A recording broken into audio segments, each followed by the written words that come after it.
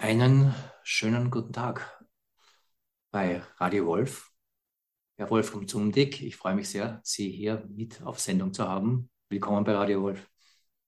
Ja, herzlichen Dank, Herr Steininger, für die Einladung. Ich habe mich schon sehr gefreut. Ich habe sie ja vor einiger Zeit schon bekommen und ja, ich bin gespannt. Herr Zumdick, Sie sind Philosoph. Sie sind einer jener Menschen im deutschen Sprachraum, die stark auch über die Arbeit von Joseph Beuys arbeiten, soziale Plastik, die hier auch eigene ähm, äh, fortsetzende Werke dazu geschaffen haben. Wir haben in der neuen Ausgabe, die wir in unserem Printmagazin, die Wolf-Magazin, gerade herausgeben, einen Schwerpunkt, der setzt sich auf die Vorstellungskraft. Wir haben den Titel genannt Imagine, das Wunder unserer Vorstellungskraft. Und das ist etwas, das momentan gerade, jedenfalls so unser Eindruck, ein wenig einerseits Konjunktur bekommt und andererseits auch etwas, das in unserem gesellschaftlichen Ganzen eigentlich einen schlechten Ruf hat. Also die Vorstellungskraft, Fantasie, das ist alles für Künstler ganz nett, privat ganz nett, aber im gesellschaftlichen Diskurs, also wenn wir miteinander reden, ist das eigentlich etwas, was mehr als nebensächlich und fantastisch äh, in die Ecke gestellt wird. Ist unsere Vorstellungskraft etwas, was wir mehr ins Zentrum unserer gemeinsamen Aufmerksamkeit stellen sollten? Ich denke, dass diese Problematik, die, wenn man darüber spricht und die den Bereich der Fantasie oder des Fantastischen ausdrückt, die kennzeichnet ja eine gewisse Unsicherheit. Also wir sind ja, wenn wir uns etwas vorstellen, wenn wir denken, wenn wir uns Bilder von etwas machen, wenn wir etwas kommentieren, dann sind wir ja immer in einem Bereich, der nicht so solide ist wie zum Beispiel ein physischer Gegenstand. Wenn wir den ansehen, dann können wir relativ sicher sein, dass wir uns nach einiger Zeit, wenn 10 Menschen an einem Tisch sitzen, dass sie sich relativ schnell darüber einigen können, was ist denn jetzt eigentlich dieser Gegenstand, aus welchen Aspekten besteht er. Und der wird dann eben von unterschiedlichen Seiten beleuchtet. Man merkt, aha, der ist multidimensional, aber man wird sich schnell einigen. Wenn es ans Denken oder an die Vorstellungskraft oder gar die Imagination oder Fantasie, es gibt ja viele unterschiedliche Ausdrücke dafür. Das ist schon auch ein Grund dafür, dass der Begriff manchmal ein bisschen verschwommen benutzt wird. Wenn man sich das vorstellt, dann weiß man natürlich, aha, da ist so eine gewisse Dimension in diesem Begriff, die ist vielleicht nicht so konkret, nicht so seriös, Mhm. auf der anderen Seite hat sie natürlich eine unglaubliche Kraft. Also die Fantasie ist ja ein Medium, uns in andere Welten zu versetzen, uns ihr auch zu überlassen, auch Vorstellungen von Dingen zu besitzen, die real gar nicht existieren. Eine Musik ist zum Beispiel, eine Komposition ist auch eine dieser Vorstellungen. Es gibt also die unterschiedlichsten Kräfte, die Literatur, die Dichtung. Das sind alles entwickelt sich aus den Vorstellungskräften. Und insofern aus der Imagination. Und insofern ist das eine Sache, die die auf der einen Seite eine ganz konkrete Dimension hat. Also man stellt sich nur vor, man hat etwas gesehen am Tag und hat das genau beobachtet. Je genauer man beobachtet übrigens, ist auch interessant, desto besser wird die Vorstellungskraft. Mhm. Je mehr man sich eigentlich auf die äußeren Eindrücke einlässt und je klarer man sie wahrnimmt, desto besser ist eigentlich auch das, wir haben ja auch diesen schönen Begriff des Einprägens. Mhm. Etwas prägt sich ein.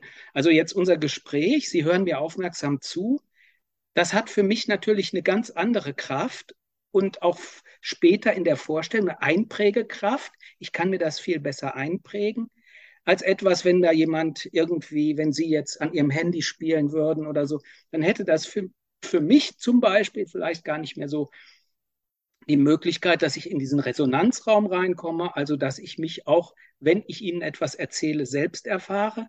Gleichzeitig würde aber auch die Situation immer mehr verschwimmen, vermute ich mal. Mhm. Mhm. Also das heißt also, das Beteiligtsein an dem Moment, in dem Moment, das ist eigentlich die Ressource für unsere Vorstellungskraft. Also Mhm. je inniger und intensiver wir uns etwas vorstellen oder etwas einprägen, bei der Sache sind, sagt man ja auch, Mhm. desto intensiver und besser ist unsere Vorstellungskraft. Mhm. Und daran kann man auch schon sehen, dass die Vorstellungskraft aber auch eine reale Dimension hat. Also sie ist nicht nur verschwommen, sie ist nicht nur vage, sondern sie ist auch konkret. Wir haben eine Erinnerung und wir können uns erinnern, wir können aber auch etwas vorstellen. Und diese Kräfte, die speisen sich eben auch aus diesem Medium der, ja, ich würde jetzt mal sagen, der Präsenz, mit der wir der Welt, ganz allgemein gesprochen, mit der wir der Welt begegnen, in ihren unterschiedlichsten Facetten. Das Interesse, was wir daran zeigen, das bestimmt eigentlich ich sag mal, die Vorstellungskräfte auch, die Fantasie. Ich glaube, das ist auch deswegen so wichtig, wenn man sich darüber Gedanken macht, dass das ja eigentlich eine der wesentlichen Ressourcen des Menschseins sind. Und die kleine Kinder, ja, die bringen die ja mit der Geburt. Also die sind natürlich, die werden hier in diesen Kosmos geschmissen und erleben da die ungeheuerlichsten Dinge und sind natürlich total fasziniert. Und wenn man ihnen das nimmt, dieses Beteiligtsein, dieses Interesse, das zerstört natürlich dann auch unsere imaginativen Fähigkeiten später. Also Mhm. eine der so Grundvoraussetzungen einer guten Pädagogik ist eigentlich dieses Interesse immer wach zu halten bei Kindern Mhm. und natürlich für uns Erwachsene im Mhm. Leben auch. Also das lebendig zu bleiben, beteiligt zu sein und an der Welt teilzunehmen. Mhm. Das sind die großen Ressourcen dieser Vorstellungskraft. Und dann wird die Vorstellungskraft auch viel realistischer. Und man kann dann vielleicht auch viel besser unterscheiden. Also driftet das jetzt so ein bisschen ins Fantastische ab? Will ich das vielleicht sogar? Will ich einen Roman schreiben, der irgendwie genau diese Kräfte hat? Oder will ich, wenn ich mir, zum Beispiel wenn ich politisch agiere, eine, ein konkretes Ziel habe, auch da sind Vorstellungskräfte wichtig. Da sind Informationen wichtig, aber da sind auch Vorstellungskräfte wichtig, Mhm. die dann vielleicht auch Konsequenzen für unsere gesellschaftlichen Realitäten haben. Aber das ist auch Imagination, das ist auch Vorstellungskraft, das ist auch Denken. Auch auf dieser ganz real bezogenen Perspektive ist das wichtig, unsere Imagination zu entwickeln, zu schulen und dadurch besser denken zu lernen. Ich fand das besonders spannend, wie Sie die Frage nach der Vorstellungskraft auch auf unser Gespräch angewandt haben und dass ich Ihnen aufmerksam zuhöre. Und die Frage, die sich mir hier stellt, die damit verbunden ist, was ist eigentlich Wirklichkeit? Weil in unserer Vorstellung von Wirklichkeit haben wir sehr tief eingeprägt diese Aufteilung in Subjektivität und Objektivität. Und Objektivität sind dann letztendlich Dinge, die auch objektiv, messbar, festhaltbar sind. Aber wenn wir unser Gespräch hier gerade uns vergegenwärtigen, äh, was ich sagen objektiv feststellen kann, wenn überhaupt das, ist, dass ich vor einem Computer sitze mit einem Bildschirm mit Pixel, der sich in Farben bewegt, äh, das den Anschein einer menschlichen Präsenz hat, mit einer menschlichen Stimme, aber es scheint mir in meiner Vorstellungskraft, dass ich gerade mit Ihnen gemeinsam in einer gemeinsamen Gegenwart, einem Gespräch bin. Das findet in einer gewissen Weise in meiner Vorstellungskraft statt. Das heißt, ich übersetze diese Pixel auf meinem Bildschirm, die Geräusche, die aus meinem Lautsprecher kommen, in meine Wahrnehmung, dass ich gerade mit dem Herrn Zundig spreche und dass hier wirklich Begegnung stattfindet. Und um es mal so salopp zu sagen, es scheint mir sehr wirklich zu sein. Und das scheint mir diese Aufteilung in Objektivität und Subjektivität ein bisschen in Frage zu stellen oder klarzustellen, dass eigentlich auch hier meine Vorstellungskraft sehr zentral ist. Absolut. Absolut, weil daran merken wir ja auch eine ganz einfache Sache.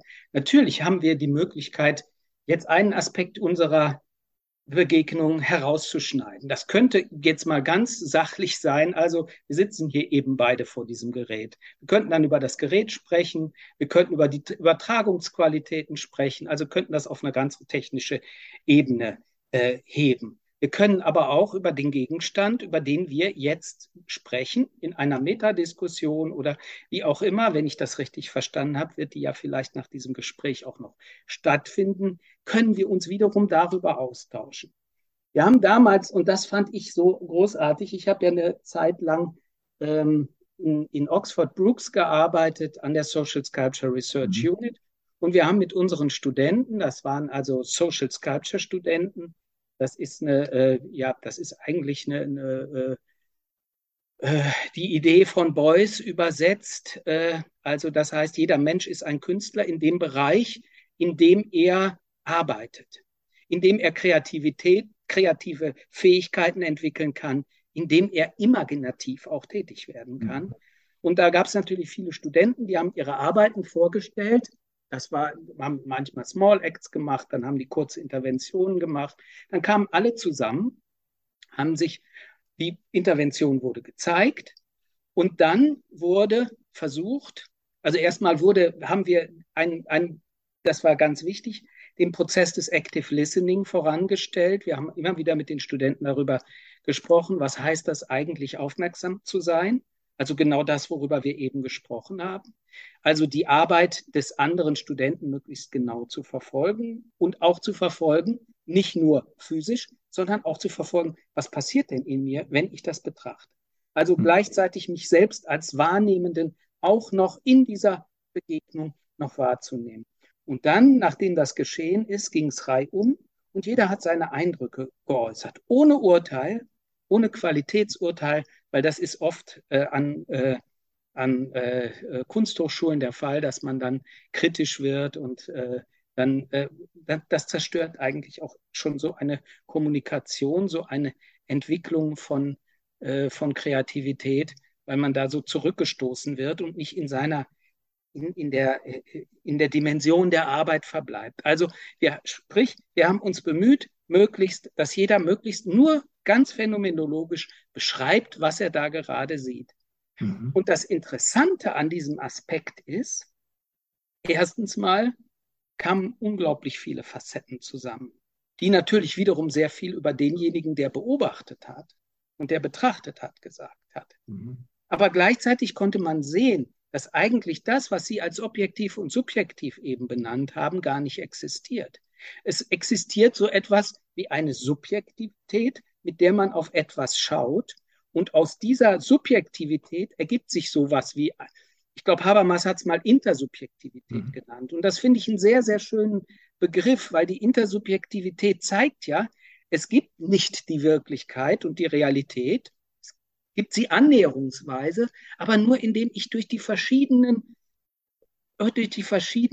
Dimensionen einzelner auf diese Realität schaue und sich daraus dann eigentlich unser Bild ergibt. Und das ist ja auch ich finde, das ist eine viel tollere und schönere Vorstellung von Objektivität oder Intersubjektivität, als zu sagen, hier geht der Weg lang und so ist die Welt und so Mhm. äh, das heißt nicht, dass ich will das nicht relativistisch gedeutet. Mhm. Also ich will schon sagen, das hat natürlich auch die Qualität des Faktischen. Also, dass man sich nicht in die Fantasie verliert und dann Mhm. irgendwie vom Objekt, dem man sich zu nähern versucht, auch wirklich dem begegnet. Also das meine ich damit nicht. Das ist kein Relativismus, aber es ist eben etwas, wenn wir das in uns realisieren, dass die Welt so ist, dann gehen wir ganz anders, dann führen wir gar nicht mehr so viele Kämpfe, sondern dann gehen wir viel mehr auf den anderen zu und hören zu, aha, Mensch, das ist ja interessant, von dem kann ich in dem und dem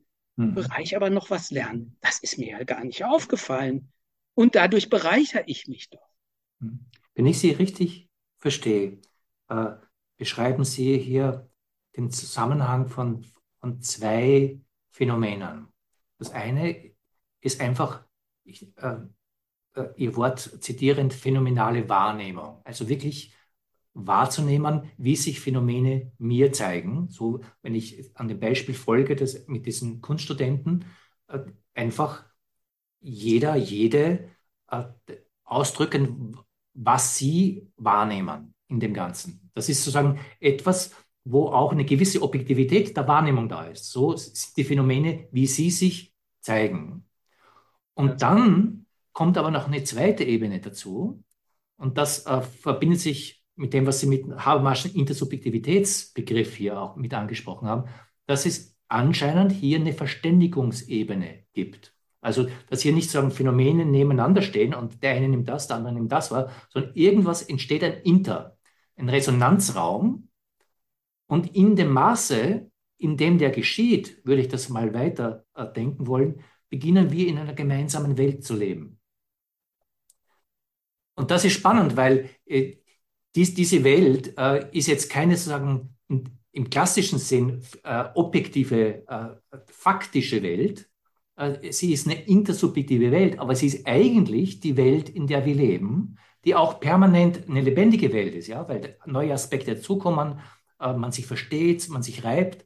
Aber das wahrzunehmen, dass wir eigentlich immer in diesen Verständigungsräumen leben, die davon abhängen, dass wir wahrnehmen, also auch unsere Eigenkraft der Wahrnehmung da ist, aber die auch davon abhängt, dass wir in der Lage sind, uns zu verständigen und daraus ein gemeinsamer Raum entsteht.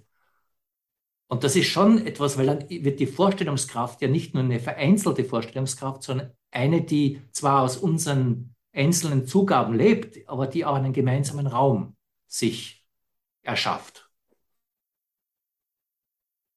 Absolut. Das hätte ich gar nicht besser formulieren können. Also das ist genau der Punkt. Und wenn wir uns in diesem, wie haben Sie das genannt, in dieser gemeinsamen Welt zu leben, das tun wir ja sowieso, aber wir leben da ja oft auch sehr vereinzelt drin. Also man will dem anderen gar nicht mehr zuhören, weil man eh schon weiß, was der gesagt hat. Mhm. Er das gar nicht mehr wahrnehmen. Oder das interessiert mich nicht. Da bin ich voll und ganz dabei. Aber Mhm. also indem wir uns aber dieser Gemeinsamkeit stellen, da passiert noch was, finde ich, was viel Großartigeres, was auch ein unglaublich wichtiger Kunstaspekt ist. Und das wird mir, je älter ich werde, wird das immer deutlicher für mich. In dieser gemeinsamen Welt erleben wir durch Zuhören die inneren Welten anderer. Und wir ergänzen unsere eigene Vorstellungskraft durch das Erleben, durch die Fähigkeiten, durch die Produktivität anderer Menschen. Und das wiederum, wenn ich das intensiv erlebe, das inspiriert uns selbst in diesem Gespräch. Das heißt, in dem Moment, in dem wir durch etwas inspiriert werden, also wir werden ja dieser Begriff ist eigentlich ganz schön. Wir werden inspiriert, wir werden angefeuert, Mhm. wir werden wach. Durch die Wahrnehmung eines anderen wird unsere eigene Wahrnehmung wieder, unsere eigene Vorstellungskraft wird geweckt. Also wir werden praktisch, das ist wie so ein, ja, wie so eine, wie soll ich das nennen? Das ist wie so ein kleiner Atomreaktor, weil irgendwie die Teilchen sich immer wieder gegenseitig anregen. Und das ist eigentlich, das erzeugt eigentlich diese große kreative Energie, meiner Meinung nach. Shelley Sachs, meine Kollegin, die hat das mal gemeinsam zu denken genannt. Und das finde ich wirklich einen sehr schönen Begriff. Also, dass man sich einer Sache widmet, so wie wir das jetzt auch machen. Und dann nähert man sich dem Phänomen und man versucht es zu begreifen. Dann kommt der Aspekt, dann kommt der Aspekt, dann sagen sie das, oh ja, dann fällt mir das dazu ein, dann reflektiere ich das und dann sage ich, ja Mensch, was passiert denn bei mir, wenn der Herr Steininger das oder das sagt? Dann kommen mir diese Gedanken und das wiederum ist für mich dann so der nächste Schritt. Und Mhm. dadurch werde ich ja auch seelisch wach. Also dadurch werde ich seelisch lebendig, dadurch wird mein Denken lebendig. Darum habe ich vielleicht Interesse, also ich sage jetzt mal einen Aspekt, der vielleicht jetzt hier gar nicht so reinzugehören scheint, aber der für mich zum Beispiel in diesem Zusammenhang extrem wichtig ist. Dadurch wird auch eine Demokratie lebendig. Mhm. Denn in der Demokratie geht es ja darum, sich um Fragen des gemeinsamen Zusammenlebens zu Mhm. unterhalten. Wie gestalte ich Gemeinschaften? Von der kleinsten Einheit bis zur größten. Mhm. Und in dem Moment, in dem ich diese Foren schaffe, in dem man sich eben über diese Fragen unterhalten kann, austauschen kann und auch kontrovers das kann, dadurch werden wir ja auch wach. Also das ist, glaube ich, so die unentdeckte Seite der Demokratie. Mhm. Dieses, und es hat was damit zu tun, dass wir Demokratie viel als Kampf bezeichnen heute, dass wir Demokratie als Kampf von Parteien, ich will jetzt nicht die Parteien schlecht reden, aber Mhm.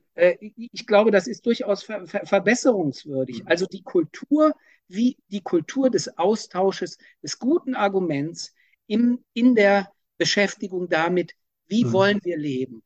Und diese Frage, ja, Wenn ich da kurz nachhaken darf, weil meinem Verständnis nach legen sich hier zwei radikal unterschiedliche Verständnisse von Demokratie dar. Das eine ist, dass wir sagen, in unserer vereinzelten Wahrnehmung uns entweder bekämpfen oder Kompromisse eingehen, aber eigentlich in der Wahrnehmung des anderen als anderen. Äh, und dann kann man dann irgendwie halt drüber im guten Sinne sich streiten, wenn es gut geht und dann irgendwie zu was Gemeinsamem kommen. Aber es ist immer sozusagen eine Auseinandersetzung mit dem anderen. Das, was ich bei Ihnen höre, ist, dass es ein anderes Verständnis von Demokratie gibt und das heißt Verständnis. Und da absolut. dreht sich, sagen die Idee von Demokratie um. Da geht es jetzt nicht darum, dass wir einen Interessensausgleich finden, sondern es geht darum, dass wir eine Gemeinsamkeiten entwickeln können. Und das ist als rein demokratiepolitisch gesprochen schon eine spannende Sache, gerade in so gerade sich auseinanderreißenden Zeiten wie diesen, wo es eigentlich Verständigungsmöglichkeit gerade ferner denn je erscheint und wir in einer Polarisierungsdynamik sind, wo wir alle nicht wissen, wie wir aus dieser rauskommen, wo ich das, was Sie hier vorschlagen, als radikale Gegenthese, auch als Suchbewegung verstehe. Moment mal, ist nicht nur, dass ich Kompromisse machen kann mit dem anderen, ich kann den anderen verstehen, wenn ich mich auf ihn oder sie einlasse. Da entsteht ein gemeinsamer Wahrnehmungsraum, der noch immer plural sein wird, der immer noch unterschiedliche Aspekte haben. Das Individuelle geht nicht verloren, aber es verbindet sich in einem dialogischen Ganzen. Das ist schon, Ihrem Gedanken folgend, demokratiepolitisch eine spannende Sache zu sehen. Wenn man dem nachgeht, könnte man auch Demokratie ganz anders denken und daraus auch andere Schlussfolgerungen sehen. Absolut. Absolut. Ich glaube, da stecken wir in den Anfängen. Also, das fängt ja damit an, wie sind die Settings, in denen das stattfindet? Es gibt ja eigentlich keine Räume, in die man da so reingehen möchte und dann sich hinsetzen und dann wirklich auch die Zeit zu haben, das mal wirklich zu durchdenken, sich erstmal als persönlich zu begegnen, also diejenigen, die eben an diesem Diskurs beteiligt sind, dass die sich begegnen, dass die sich erstmal auch vorurteilslos begegnen, dass man nicht gleich weiß, aha, der andere ist von der Partei oder dem passt mir die Nase nicht oder der kommt jetzt in seinem eleganten Anzug oder der kommt völlig abgerissen hier rein. Also diese ganzen Dinge, die ja auch eine Rolle spielen, aber die bei der Begegnung ja von Mensch zu Mensch eigentlich nicht die Rolle spielen sollten. Mhm. Also auch das alles mal, das gehört auch mit in diesen Diskurs. Mhm. Die Räume, in denen der stattfindet. Wie gesagt, dieser Zeitfaktor und die Wärme. Also Beuys, da ist ja Beuys eigentlich der große Denker. Also der Beuys, der gesagt hat, in diese kalten sozialen Plastiken, in diese kalten sozialen Skulpturen muss Wärme hinein. Und Mhm. wie kann die Wärme da reinkommen, außer dass man sich begegnet? Mhm. Außer dass man sich zuhört. Und dieses Zuhören, dieses sich begegnen, ist selbst schon ein Wärmeprozess. Der Mhm. erzeugt selbst schon diese Wärme. Und das ist zum Beispiel einer der Aspekte, äh, wie sich Demokratie entwickeln könnte. Es Mhm. gibt noch eine kleine Kleinigkeit dazu, vielleicht für Sie ganz interessant. Es gab in den 90er Jahren, hat die sich, glaube ich, gegründet, eine Aktivistengruppe, die heißt Wochenklausur. Das war eine der ersten, die so gearbeitet haben, eine österreichische Kunstaktivisten, Aktionistengruppe unter der Leitung, Wolfgang Zingel hat das damals, der war später im österreichischen Nationalrat, Abgeordneter der Grünen, der hat das mit begründet. Und der hat gesagt, also die Kunst hat Möglichkeiten in verfahrenen politischen Situationen mit ihren Fähigkeiten, mit ihren Möglichkeiten aus diesen verfahrenen Situationen was zu machen. Mhm. Vielleicht die nicht zu lösen, aber doch damit anders umzugehen. Und das war so eine Art, wie so eine kleine Werkstatt von Demokratie gedacht. Und die hieß Wochenklausur, weil man sich gesagt hat, wir brauchen Rahmen. Jede Kunst braucht einen Rahmen, braucht eine Form. Die Form, die man sich gegeben hat, war 8 Wochen. Man Mhm. ist hingegangen und hat 8 Wochen lang an einem Problem, zu dem man gerade eingeladen wurde, von der Stadtverwaltung oder in Wien war es zum Beispiel, da gab es keinen medizinischen Dienst für Obdachlose. Und das konnte irgendwie politisch nicht erreicht werden. Die verschiedenen Strömungen waren zu stark, aber das war ein Riesenproblem damals. Die Obdachlosen sind nicht zum Arzt gegangen. Es gab kaum Anlaufstellen für sie. Und die haben so ein System entwickelt und integriert. Also als ein Beispiel von ganz, ganz vielen, was sie erreicht haben. Und das ist aber eben nicht mit den Mitteln, dass man im Stadtrat sitzt und sich gegenseitig irgendwie Mhm. austauscht, hat das stattgefunden, sondern indem man vor Ort gegangen ist, indem man auch mit den Politikern gesprochen hat, mit den Ärzten, mit der Technik, mit den Leuten aus der Verwaltung. Die alle hat man zusammengerufen und hat dann ein Modell innerhalb von 8 Wochen entwickelt, das heute noch funktioniert. Und das war, soweit ich weiß, in den 90er Jahren. Sie haben das so eingeführt, dass die Kunst etwas kann, das hier in der Demokratie wichtig ist.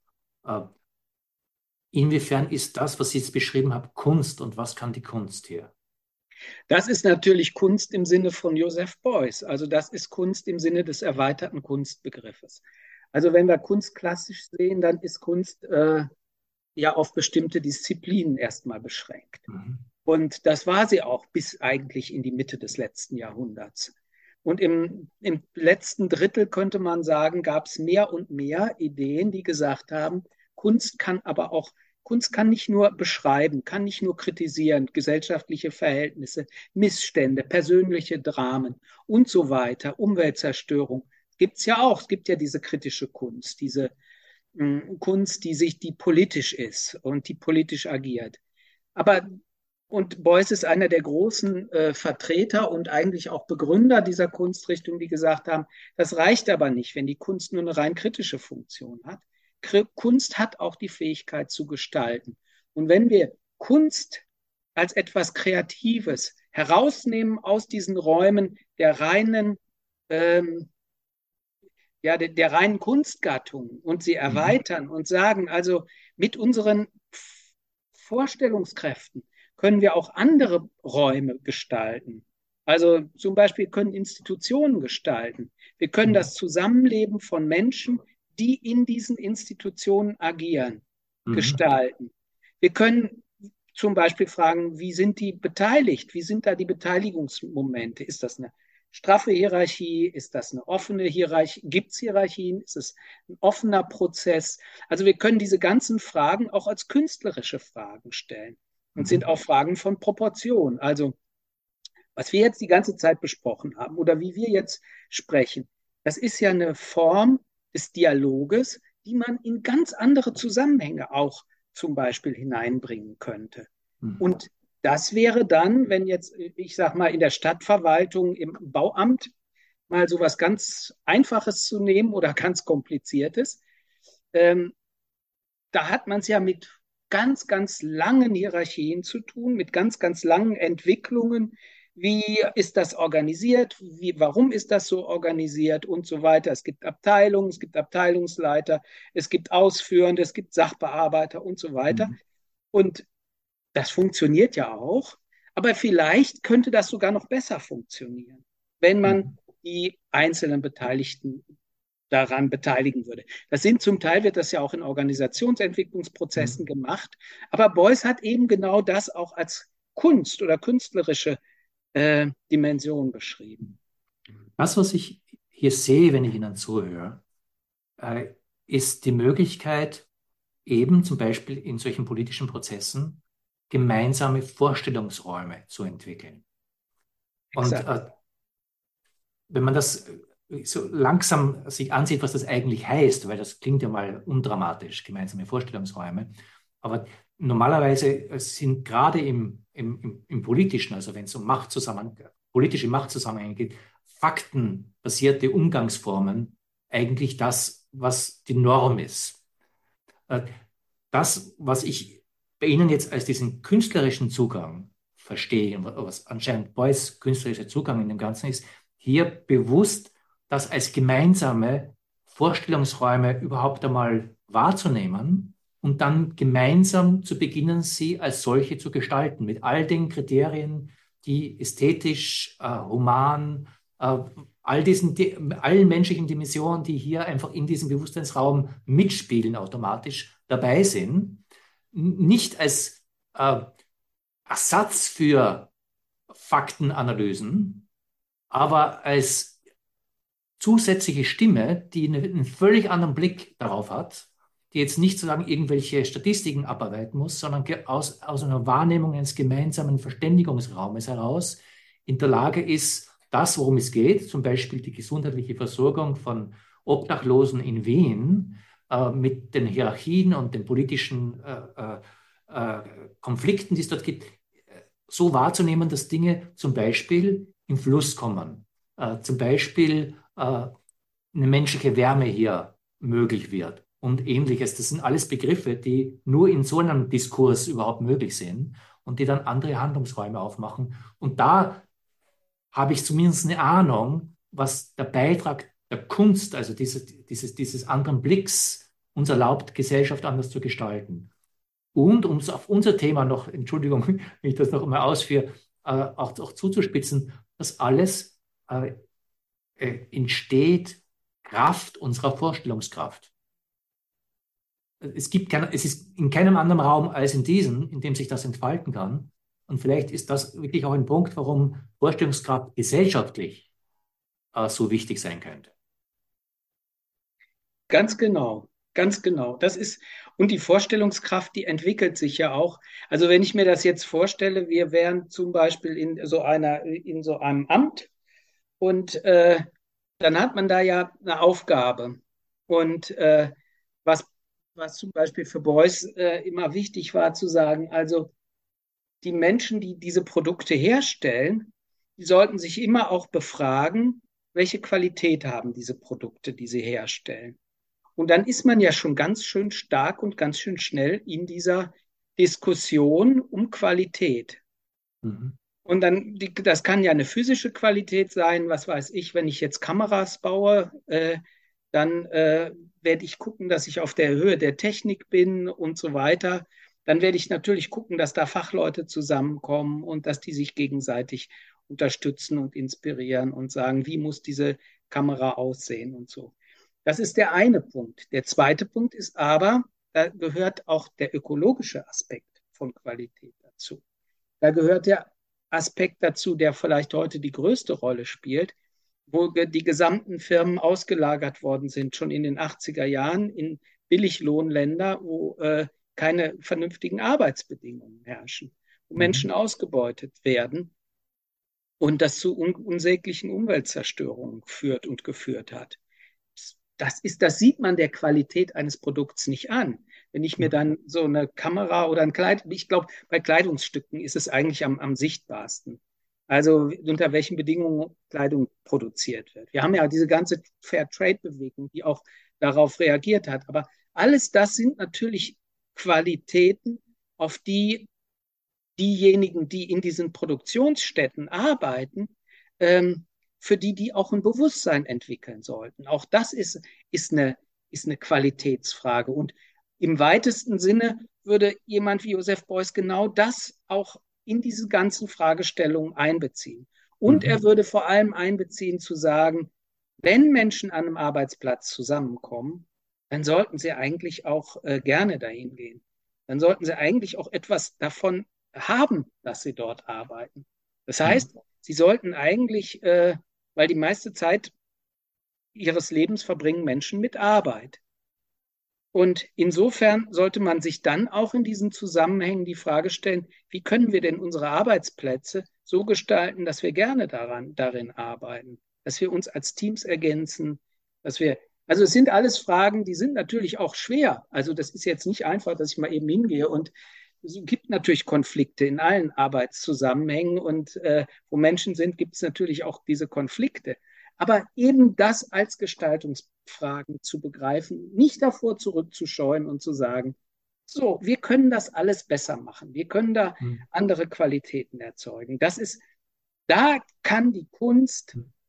oder die Vorstellung von Kunst als einer Gestaltungskraft, da kann die vieles bewirken.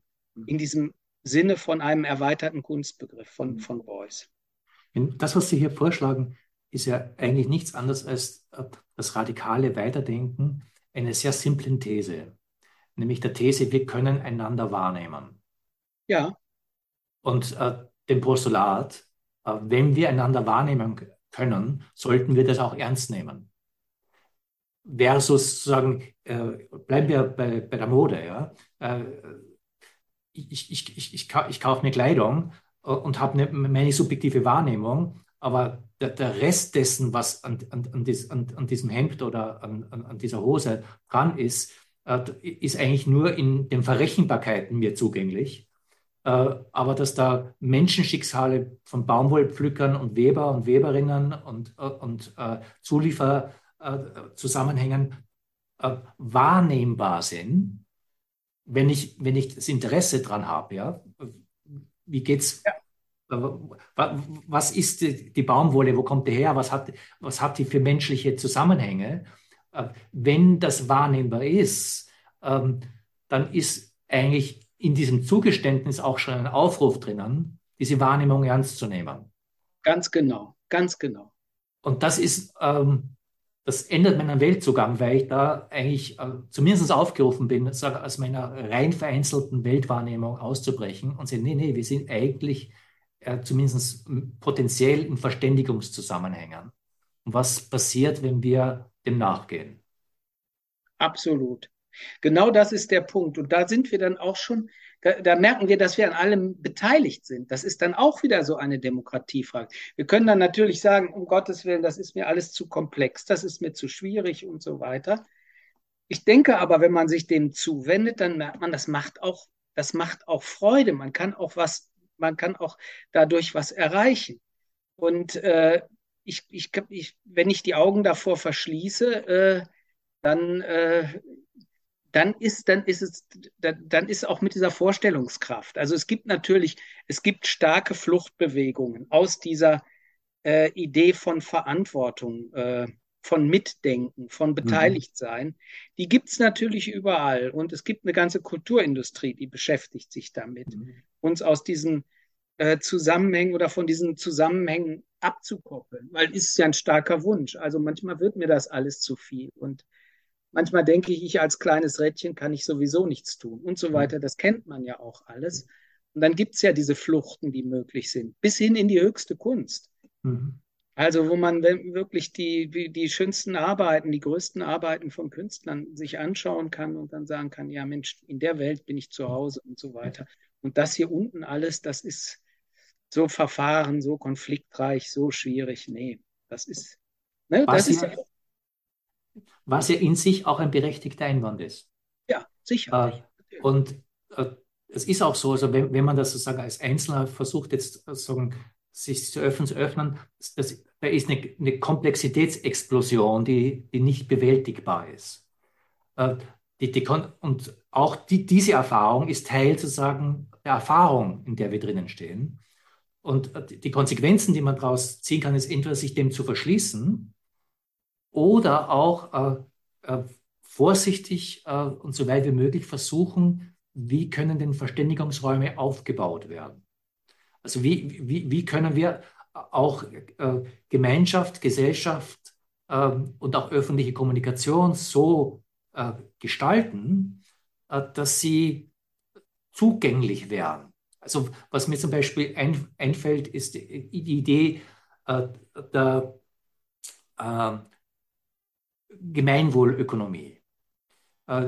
hier einfach Kriterien einzuführen, wo wahrnehmbar ist, wie Firmen, wo Firmen sich transparent machen, wie sie mit Umwelt, mit ihren Mitarbeitern, mit allem umgehen, so dass es transparent wird und dass wir auch Gesellschaft so gestalten, dass wir eben nicht überfordert werden, sondern dass wir in dem Maße, es wird immer den Punkt der Überforderung gehen, aber dass wir das so gemeinsam gestalten, dass unsere Verbundenheit, die ja eigentlich immer schon da ist, auch wahrnehmbarer gemacht werden kann und dass das nicht eine Vermeidungsfrage, sondern eine Gestaltungsfrage ist. Absolut. Und das ist ja toll, dass das passiert. Also als ich irgendwie angefangen habe zu denken und mir über diese Fragen Gedanken gemacht habe, das war in den 80er Jahren, da gab es das alles noch nicht. Und heute die jungen Leute, die sind die haben so tolle Ideen und die entwickeln da so großartige Sachen wie eben zum Beispiel Gemeinwohlökonomie, äh, dass ich denke, da wird es mir dann gar nicht bange. Also das Mhm. ist ich denke, ein Aspekt, den wir vielleicht heute noch nicht so berührt haben, der natürlich sozusagen auch die Voraussetzung für diese Qualitäten, dass wir die erzeugen können, schafft, der ist dabei natürlich auch wichtig. Und den darf man auch nicht aus den Augen verlieren. Also meine Kollegin, die hat damals gesagt, auf Englisch, ähm, Sustainability without I-Sense is Nonsense. Also Nachhaltigkeit ohne Ich-Sinn ist Unsinn. Mhm. Und ich glaube, diese ganze Nachhaltigkeitsdiskussion, alles das, worüber wir jetzt gerade gesprochen haben, verantwortlich handeln, Mhm. zu schauen, dass wir auch immer schauen, welche Konsequenzen hat unser Handeln.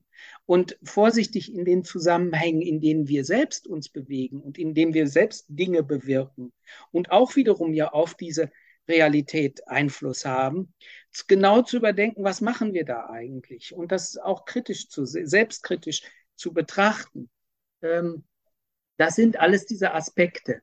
Der andere Aspekt, da greife ich dann einfach noch mal ein bisschen zurück auf diese Philosophie, auf die Erkenntnistheorie, die Beuys ja auch ganz stark durch Rudolf Steiner entwickelt hat, ähm, und die in gewisser Weise auch eine Voraussetzung dieser ganzen Möglichkeiten, die wir haben, die wir in uns tragen, ist, die hat ganz viel mit einer inneren Schulung zu tun.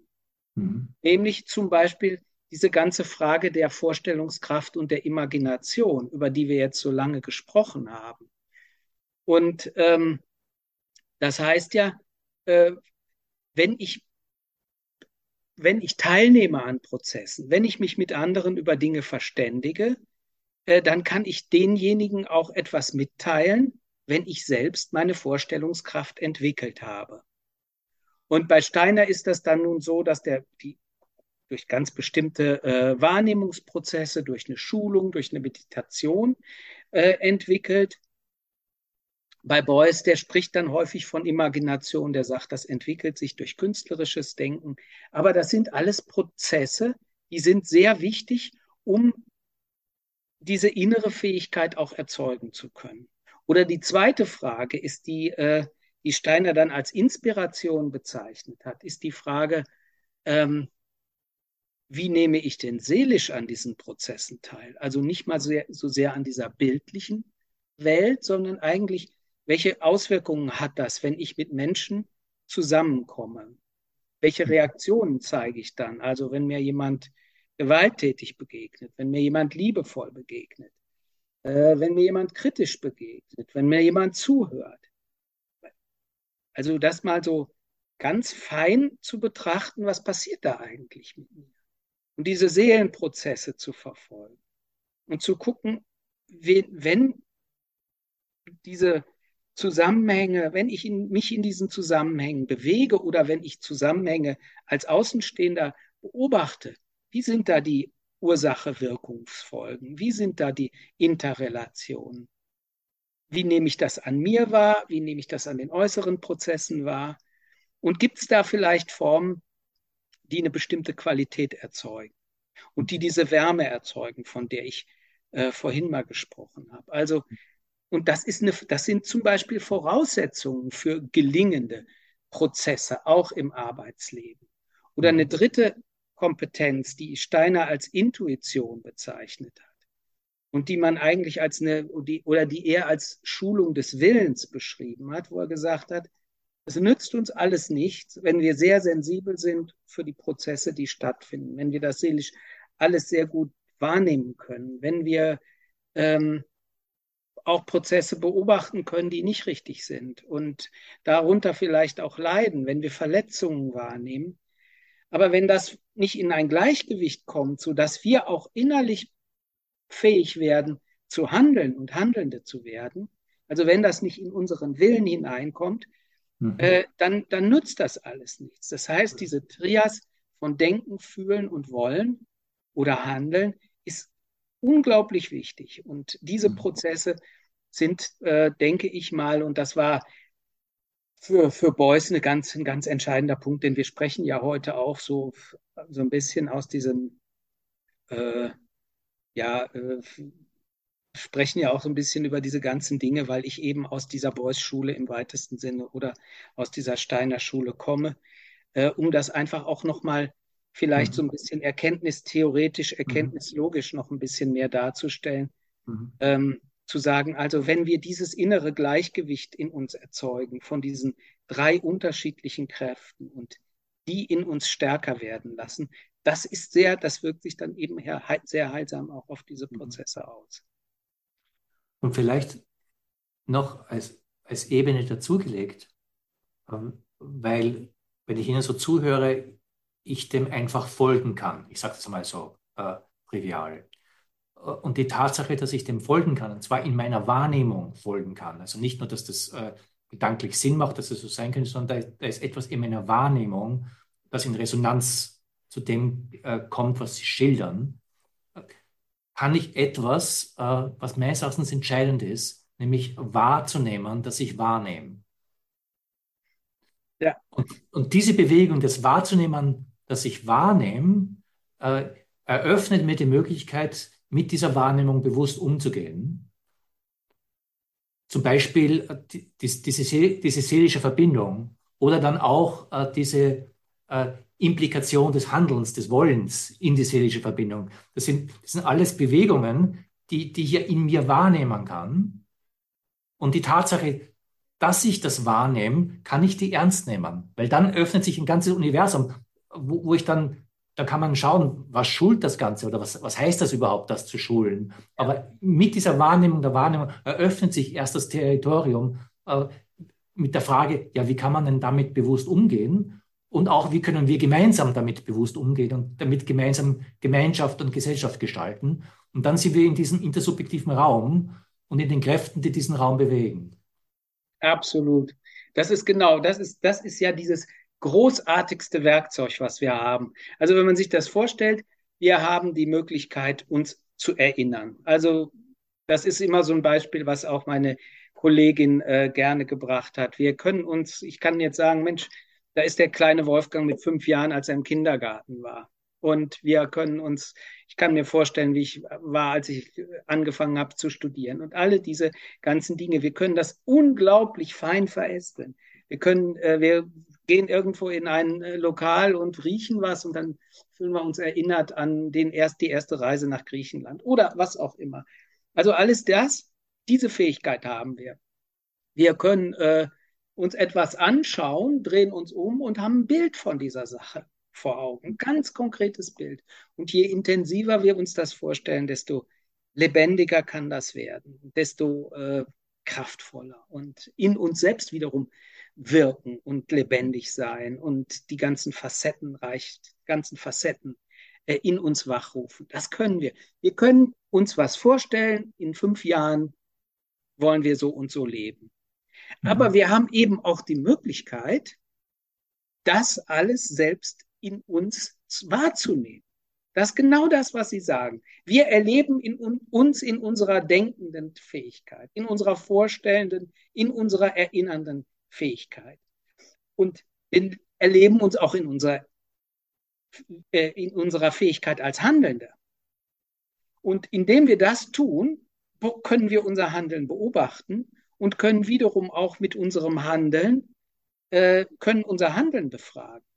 Oder wir werden von anderen darauf gestoßen, weil wir vielleicht ein bisschen bequem sind und uns nicht so gerne selbst reflektieren, sondern dann kommt einer hin und sagt, boah, ey, das war aber ganz schlecht, was du da gemacht hast.